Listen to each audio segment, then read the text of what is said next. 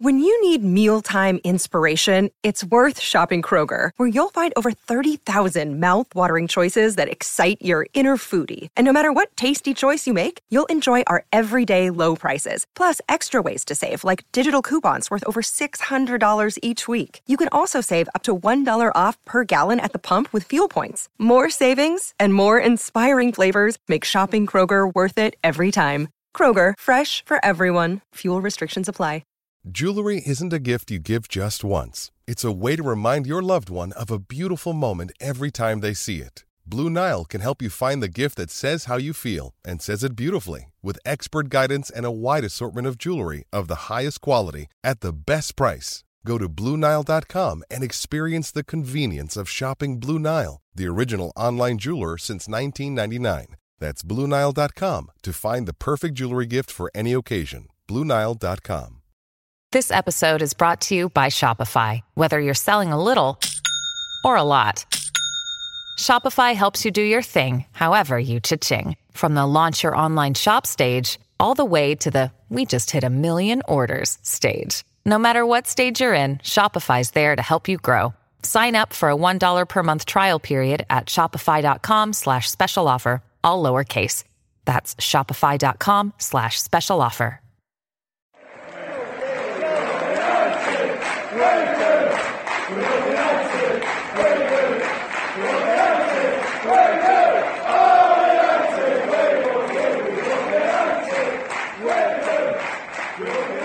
Hello and welcome to Series 3, Episode 12 of the Manchester United Weekly Podcast. We're reflecting on a 1-0 loss away to Chelsea at Stamford Bridge as Manchester United's away record against the top 6 side under Jose Mourinho continues to be appalling.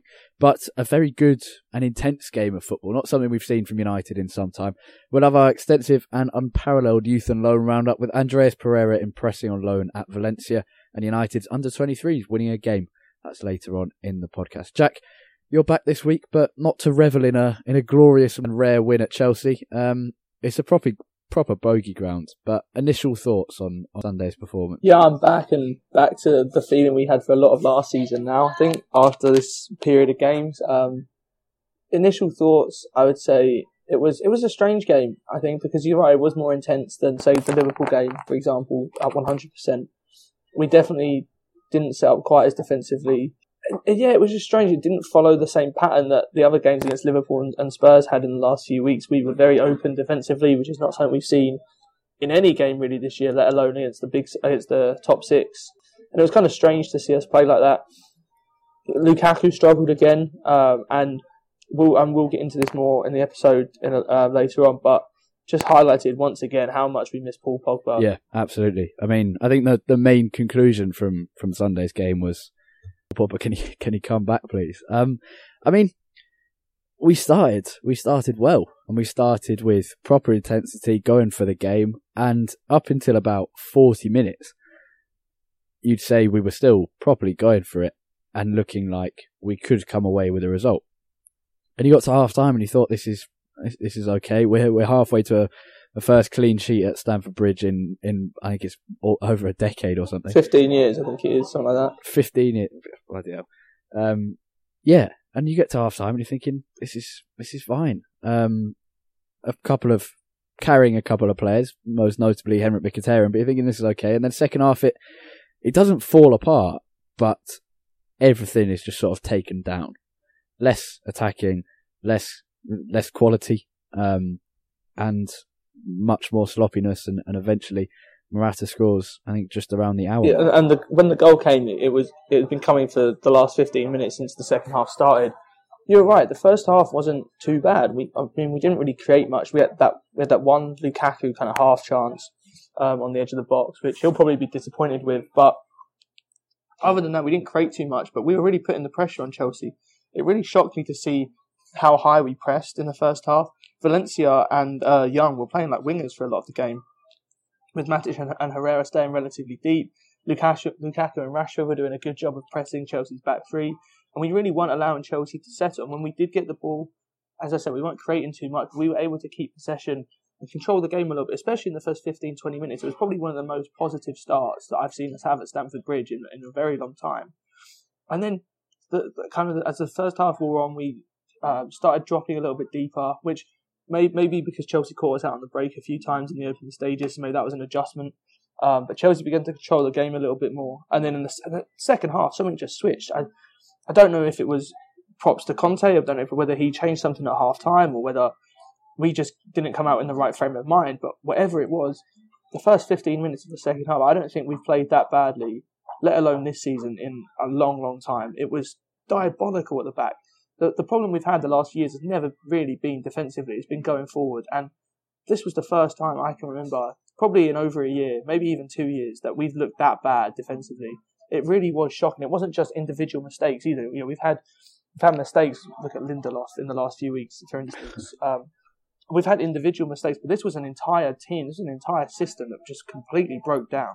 Yeah, I mean, it's strange coming away because in one way you come away having remembered that feeling I had at half time. I went to make a cup of tea and I thought, this is the most I've enjoyed a big game with United for a long time. Because even when you win a big game, we haven't won a big game in sort of an intense game. We've come away when the opposition's been poor with a result, and that's fun and it's brilliant and you get the bragging rights. But we haven't had a proper intense game. I don't think since Fergie, and we didn't have that.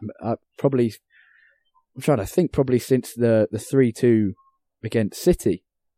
In fact, probably the only one was the first one under Mourinho against City at home last year when we did go toe-to-toe with City. That was a good game. And we got played off the park in the first half and were lucky to be in the game. And I think that, in some ways, is what set it off because we got rolled over by City in that game. We shouldn't have been in the game by half-time.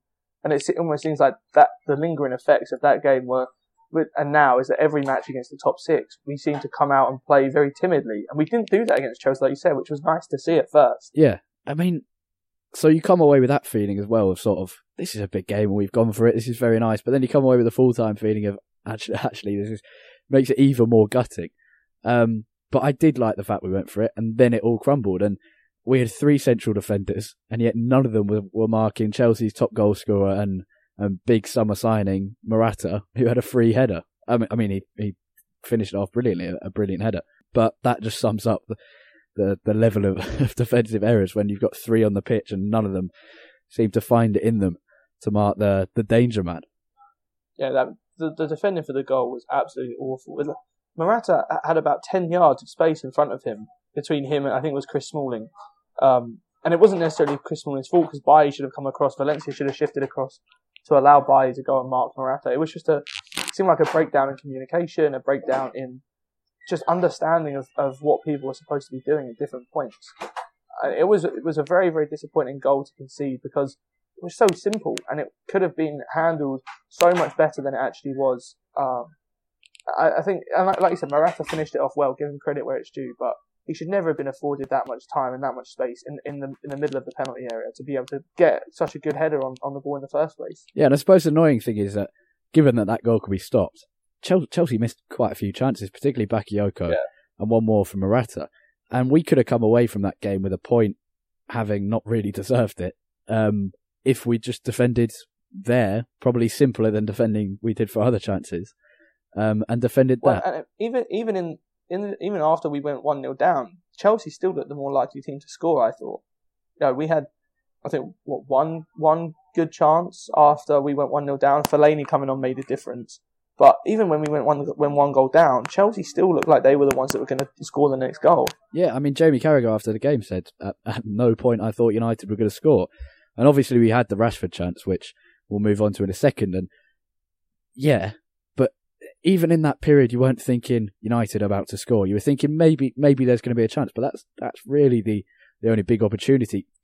I suppose what he meant was that there's no period where you're sitting there and for the last 6-7 minutes United have been at Chelsea, whereas there was that period on United's goal in the last 5 minutes of the first half and the first 15 and probably another 10 minutes from about 70 to 80 minutes for Chelsea. And then the last 10 minutes we proper went at it. But even then you weren't thinking United about to score. You're just thinking they're lumping it up top, hoping for the best, and maybe if we're lucky we'll get a goal. Yeah, Mourinho brought on the right players, but never ended up changing the system. And so you have all these attacking players on the pitch still playing in a rather defensive manner. And it just meant that the game was completely lopsided. Chelsea continued to attack, had some more good chances. And then, like you said, we got desperate at the end, start lumping it up long towards Fellaini. And as I said before, Fellaini did make a bit of a difference when he came on, but that can't be your only way to try and create chances. We've been scoring goals so freely for a lot of this season, so I don't understand why you kind of try and move away from that when you're looking for a goal at the end of the game against Chelsea. I understand maybe last 5 minutes or so, or in stoppage time, you start getting a bit desperate, but we had half an hour after Chelsea scored a goal, and at no point did we look like we were ever going to create a very good goal-scoring opportunity, unless it came from a lucky hoof from the bag that Fellaini manages to get a flick on. I suppose that there weren't a huge amount of options, because, I mean, we had Martial, Rashford, Lukaku on the pitch. We tried Mkhitaryan. He'd failed miserably, and we'll talk about him in a second. But we had our main three forwards on the pitch. They weren't doing it. Martial came on after Fellaini, fair enough. But we had those three. I suppose he didn't really know what else to do, which isn't really good enough, because the only things we've seen so far this season have been Pogba and Mkhitaryan and Lukaku combining brilliantly, Rashford and Martial wide, or going long to Fellaini. And if none of those three work, then I can't see another option, because we haven't played with another option. But I mean, if you're really looking at why we lost, it is a failure to make chances, and it's not completely down to Mkhitaryan. It's not only his responsibility to create chances for Lukaku, for Rashford. It's also the job of Rashford and Martial when he comes on, and Herrera behind him, and to a very small extent Nemanja Matic, although much less when he's been left in a massive hole by Mkhitaryan and having to do all the defensive work. And the most frustrating thing about Mkhitaryan's terrible form in the last probably 7 weeks is that Lukaku's really struggling because of it, because he also doesn't have Pogba. So is Rashford, and Martial's not helped by it as well, though Mkhitaryan and Martial haven't played that much together. If Mkhitaryan's not playing, that's a key part of the team, and Lukaku's really suffering it. And yes, Mkhitaryan, like Lukaku, hasn't been helped by the absence of Paul Pogba, because Pogba attracts players to him, lets Mkhitaryan have much more space because Pogba's such a danger. So players are marking him, closing him down, and Mkhitaryan gets that space and can do more with it. But even at the start of the season, he wasn't overwhelmingly good. He was always underwhelming, and then you'd be saying, "Oh, he's done nothing this game," and then he'd get 2 assists in the last few minutes. Now he's just doing nothing. I can't believe that Mkhitaryan is still in the team, to be honest with you. And that's not just from this game; it's from pretty much the whole season. We've been saying for a number of weeks now that, despite how great his numbers look, I can't actually remember Mkhitaryan having a very, very good performance this season. He drifts in and out of games so much, and when he does pop up with a couple of assists at the end, then great, everything's fine. But unless he gets that, what does he actually offer to our team? Especially when we have someone like Juan Mata, who is part of our squad, and let's be honest, has a reputation and is known for being a very, very good big game player. We go back to Wanfield a couple of years ago, just as a prime example. And who can play that role, probably maybe not quite as creative as Mkhitaryan in certain moments, but I would say he has better general play, and he's much better at keeping the ball for us, links the play much better, and allows us to control the game in a way that we just never had against Chelsea after the first 15 or 20 minutes. At what point, Mourinho, this is the thing that annoys me about Mourinho sometimes, is that certain players seem to fall foul of this kind of no tolerance for bad performances, kind of mantra that he has with some players. It's like, one bad performance and you're out of the team. But with others, like the comments about Lukaku this week as well, being untouchable. And although I agree with his sentiment that Lukaku is probably, deserves a bit of slack from fans for maybe the last few games because of the way he started, no player in any team is untouchable. And it seems at the moment like Mkhitaryan is.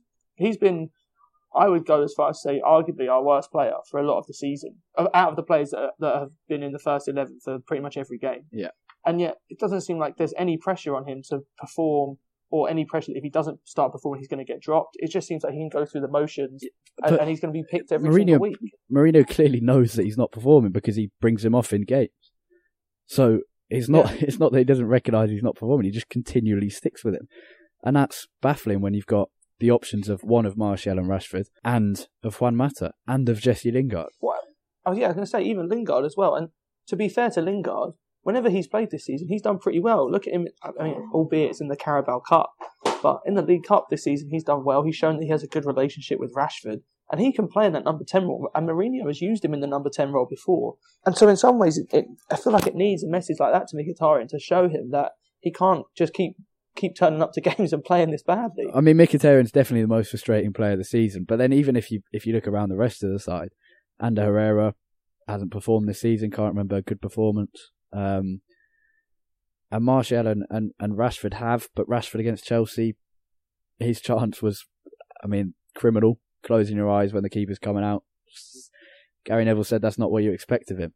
On a positive note, the refereeing performance, I know you've refereed in the past. Refereeing performance, I was very pleased with it. Let the game flow, made it a much better spectacle. Yeah, I thought it was good. I know he's getting some stick from the Chelsea fans at the start, but I thought the own goal that wasn't. First of all, what a finish from Phil Jones. But second, I thought it was definitely a foul. I thought there was a little push, but then it was the tangle of legs as well that actually caused Jones to start stumbling. Yeah, I can't remember who said it on Sky. Might have been Carragher who said, "It's one of those where you kind of have to give it if you're not sure because it's such a big moment if they score. Whereas if they don't score, it's especially that early on in the game, it's much less of a big decision. So you kind of, if you're not 100% sure, you've got to give that as a foul." But no, yeah, I thought the refereeing performance was pretty good. Actually, my favourite moment of the refereeing performance is just something I picked up on when I was watching. Was I think at the start of the second half, I think it was, Anthony Taylor gave us a corner when Rashford was running down the line, and Azpilicueta hadn't touched it. And literally before we'd even kicked the ball, he gave a foul to Chelsea because he knew he'd messed up the position. He blew basically as the ball was in mid-air going to the corner, just to avoid it. Good bit on Football 365 this week from Daniel Story, giving us Jose Mourinho's away record against the top sides. Since he joined Chelsea for the second time, it's really appalling reading. I think it's no wins and 1 goal scored. Which is, he this is what he says, why do you appoint Mourinho as manager if you're United? You appoint him because he attracts the best players in the world. He's done that. You appoint him to make the team perform better, and he's done that. But you don't appoint Mourinho because you want to score 1 goal in 7 games away from home at the top clubs. You don't appoint him because you want a team reliant on the availability of Paul Pogba, of one midfielder.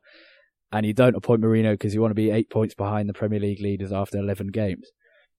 And he says, dress it up how you want, but this is not good enough. Do we agree?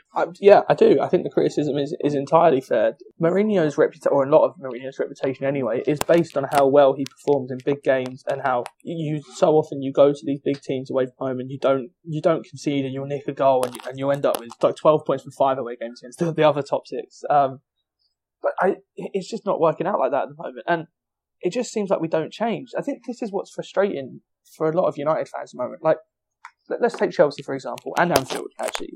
We have never had a good record at Stamford Bridge or at Anfield. Even under Ferguson, that was true.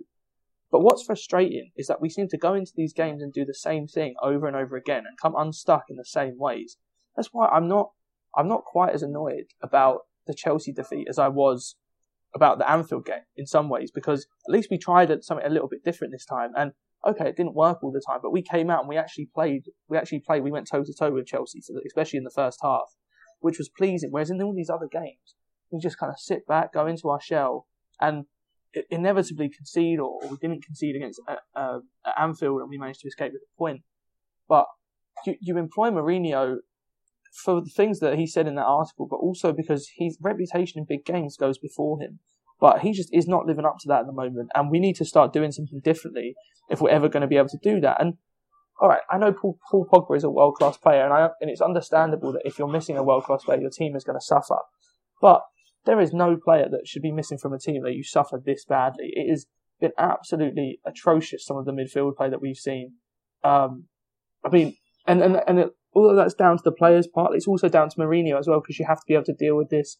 And as a manager, especially as a manager with the reputation of Mourinho, you have to be able to change the system, change the team to try and compensate for the lack of Pogba. Yeah, it's tough with injuries because we're also missing Plan B, Plan Marouane Fellaini, and others as well, and Marcus Rojo and Zlatan Ibrahimovic. But we didn't start the season with Zlatan. We knew that wasn't going to happen. If you go back to the transfer window, we know we don't have Rojo. We know we don't have Zlatan. But I guess why? you're trying to think, why did Mourinho go for it?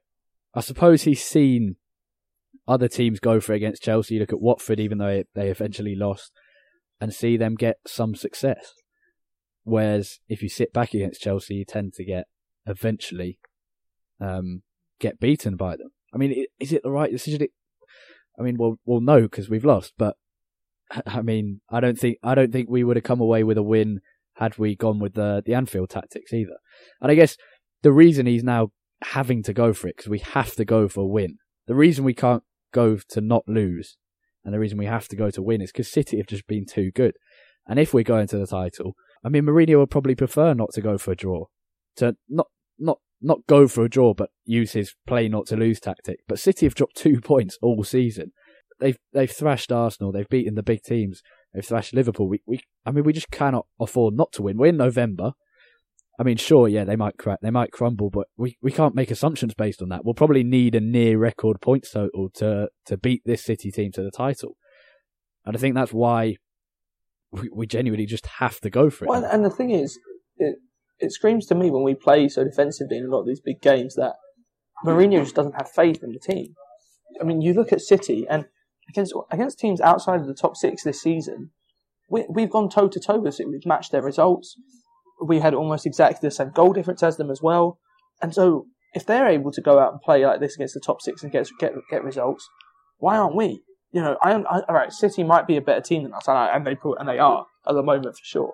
But I don't think that we're that much worse than City that we can't go and play our own style and still come out with results against the top teams. You're not going to win every single game, whether that's against the top six or against the lesser sides. But we are good enough as a collective team that we should be able to go to pretty much anywhere in the league, I would say, and play our own style of football and feel confident that we will, if not get a result, at least go there and not get battered 4 or 5-0. I don't think that's ever something that has crossed my mind before. And in some ways, I'd rather us go somewhere, play a more expensive style and get hammered 4 or 5-0 than just keep repeating the same dreary park the bus 0-0 or not 0-0, 1-0 defeats against the big teams. At least I just want to see some change, I think, is what I'm getting at here. And this is my main frustration with Mourinho, is that it's almost like his reputation has become so strong. He's trying to protect his reputation by sticking with the same style and trying to get results from it. But it's not working. And ultimately, this is about something bigger than Mourinho. This is about the club. I didn't like his gesture after the Spurs game last. Sorry, I know I'm going back a week. But I didn't like his gesture after the Spurs game last week either. The shush to the camera. I just thought it's unnecessary. It's not about Mourinho. It's about Manchester United. You know, I've seen all kinds of wacky suggestions like get rid of Mourinho this week, and there's not any time to panic like that. But Mourinho, I think, needs to stop making it all about him. He needs to stop being so stubborn in some of his ways and start implementing some changes that's actually going to help turn his fortunes around. Yeah, I mean, it is always about Mourinho. That just is how it works. And I mean, I guess the signs that Mourinho will not be the long-term manager at United are there and have been there for probably 3 years, in 4 years. It just means it's 100% certain he will not be here in 7 or 8 years. And I don't know, do I want to see us go for it and lose 4-0? No, because that's what Arsenal do. And they get battered and they come away with no points and a huge, massive abuse from their fans, and it just carries on and carries on. I'd rather come away with a 1-0 defeat, even if we didn't go for it, I think. But at the same time, when we've got the squad that we have, both of those options aren't good enough. I mean, are we good enough to attack? That's what Carragher questioned on Sky Sports after the game. Are we actually good enough to go and attack? Because, I mean, I remember when we always mention Chris Smalling's weaknesses on this podcast, we always say the reason he shone under Louis van Gaal was because he was in a defensive team. He didn't really have to do anything but defend or occasionally pass the ball sideways. Is United's defence actually the best in the league? Because it is statistically, and it's one of the best in Europe statistically. I think it's the best at home in Europe statistically. But is it actually that?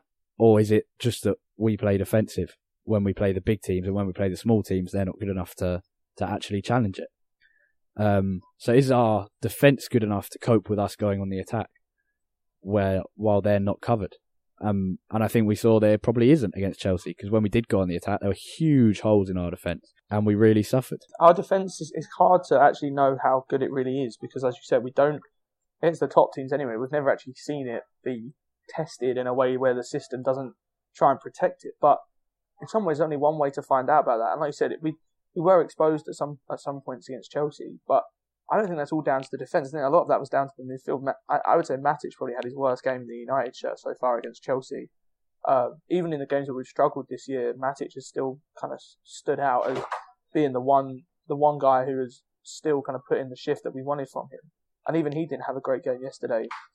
We know it's very well documented the defensive deficiencies of Herrera next to him. And so I think, and plus we're also playing 3 at the back, which I wanted us to play. I was pleased that we set up with that. But I mean, if we are going to play more attacking going forward, then maybe switching to a more familiar back four would be better. I don't know. It's a tough one, and I sympathise with Mourinho because it's a hard decision to come to. But in some ways, I think this isn't working. What's going on now? And there's only one way to find out how good our defence really is. All doom and gloom, but still second in the league. 8 points behind, yes, but City crumbled last year. They could well do again. I mean, much less likely to. They do look very slick and very, very good. But, I mean, they could do the same again. And we're still second. And we're top of our Champions League group. And we're in the League Cup quarter-final. So, that's what Mourinho said. It's not all bad. It's just coming out of this, you're seeing a regular pattern occurring in a run of bad form. And hopefully, after the international break, we'll see Pogba return, we'll see Rojo return, and suddenly things will begin to click again. And if that's the case, then when we get to play City on December the 10th, I think it is, so we'll have, we come back against Newcastle on the 18th of November, and then we'll have 3 weeks to get our form up before we play City in what will be surely dubbed by Sky Sports as a title clash, and will probably be a dull 0-0. Almost certainly will be that. Who knows if we'll even be second by that point as well, and how far behind whether we would have caught up or fallen behind. Probably will be a 0-0 to be honest. Mourinho will love getting one over on Pep if he could somehow pull it off, but I just can't see it happening at the moment.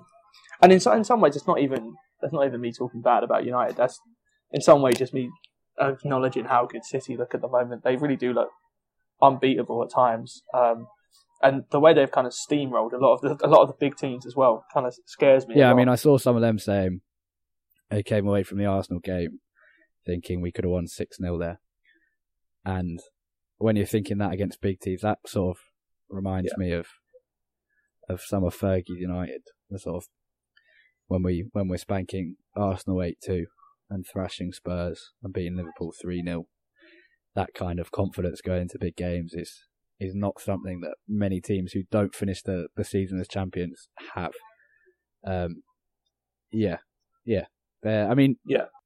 If we lose the title to this City side, I guess when Mourinho came in, how quickly did you expect him to win the league?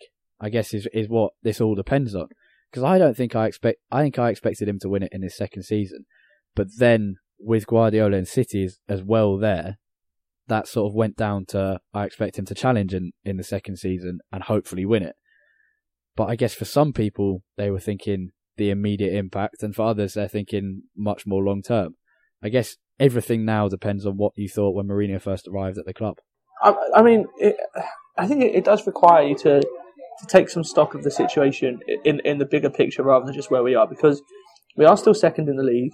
Like, this doesn't detract from the fact we have had a good start to the season despite having a run of some poor results. And also, you think about where we were when Mourinho came in, coming off an awful season with Louis van Gaal, where not only did most of our squad need an overhaul, our entire playing staff needed an overhaul. And last season wasn't what we wanted it to be, but we won a few trophies and we managed to get into the Champions League, which was kind of the biggest thing from last season, albeit we didn't do it in the way we wanted to through getting top 4 in the league. But we've gone now this season, and we've definitely progressed from last season. We have to keep that in mind from where we're coming from. But now the challenge is, how do we go to that next level? And I think you're right. You're so right about it. It just depends how quickly you expect that change to take place. Because if you're saying from last season, to try and go from a team that finished 6th to a team that wins the title is crazy. Well, I say it's crazy actually thinking about the last 2 teams to win the title. Leicester and Chelsea came from 10th or 11th to win the title. 10th, yeah. But I mean, in a normal season, it's very, very unlikely you're going to do that. Look at how long it's taken Spurs to do that. Spurs were a team that finished 5th or 6th consistently a few years ago, and they're in like the 3rd, 4th season of this kind of project from Pochettino, and they're still not quite there. So it's going to take a while. A 2nd and 3rd season, I'd say, was the targets. If we were to win the league next season and not this season, I wouldn't be disappointed with how Mourinho has done. But I think I expect us to progress more than we have done so far this season in the second half of the season. That's kind of what has annoyed me a lot of the time, is that we seem to just be going up and down at the moment, and there's no progress during the season that I've seen. And that's, I think, what I want to see for the rest of the season. Whether that's enough to win the league or not is another matter, but I just want to see us progress during the season and get more of an identity. We almost have a bit of a two-faced kind of team at the moment. It's like a bit of a split personality. It's like we're one team against the smaller sides and one team against the bigger sides, and I think we just need more of an identity. That's one thing that Ferguson's teams always had. Yeah. I mean, I guess let's go back to Chelsea last year. I think that was in October. And we get beaten 4-0, and this year we get beaten 1-0, and we played badly and still challenged for the game, I guess, is what you can look at progress at. Right, busy week for United's youth teams. The under-19s drew 1-1 with Benfica at home in the UEFA Youth League, with United's goal coming from Ethan Hamilton. The under-23s beat Swansea City 2-1 in the Premier League International Cup thanks to a James Wilson double, and the under-18s were beaten 1-0 by Stoke City in the under-18 Premier League Cup. Max Dunn and Aidan Barlow both suffered injuries in that game. Hopefully good news on that soon, and they'll both be back soon. Andreas Pereira came off the bench to grab an assist for Valencia at the weekend. It's been reported that United will try and bring him back to the club in January, try and get some more creativity in the side and outdo Henrik Mkhitaryan, but we'll see if that comes to fruition. In international youth news, Axel Tuanzebe has got his first England under-21 call-up. It's been a long time coming. Dean Henderson on loan at Shrewsbury is also in that squad, and Mason Greenwood, Ethan Laird and James Garner are all in England's new under-17 squad, meaning United have the most players in that under-17 setup now.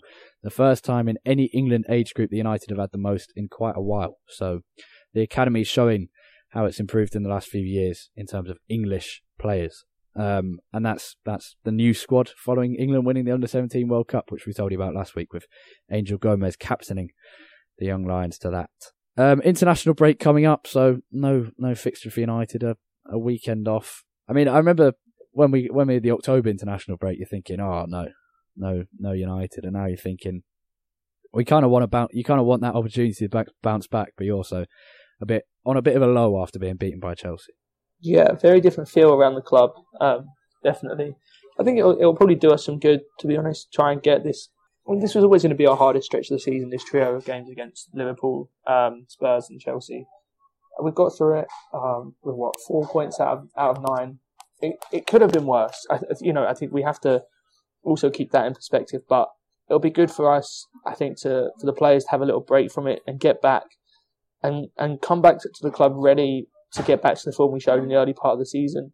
Like you, hopefully we will have Pogba back, get Rojo back as well, and really start playing again like we did at the start of the season. That's what we all want, and the sooner it happens, the better. Yep. Right, that's all we have time for on a bit of a gloomy and miserable episode of the Manchester United Weekly Podcast, Series 3, Episode 12. Thank you as always for listening. Where can we find you on Twitter, Jack? At UTD Tait. And you can find me at Harry Robinson64 and the podcast itself at UTD Weekly Pod. That's POD at the end. If you're enjoying the show, not necessarily our miserable grumbles this week, but if you're enjoying the show, leave us a review on iTunes or subscribe. It does help actually quite a lot. And if you've got a question for next week, give us a tweet at UTD Weekly Pod. That's POD. Thank you as always for listening.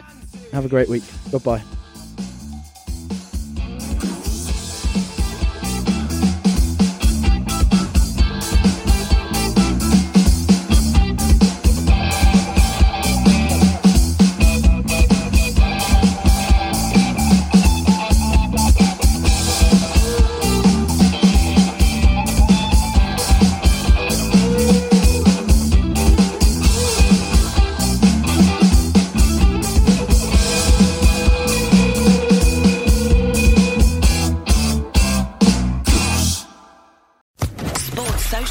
Podcast Network.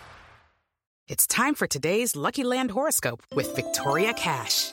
Life's gotten mundane, so shake up the daily routine and be adventurous with a trip to Lucky Land. You know what they say, your chance to win starts with a spin.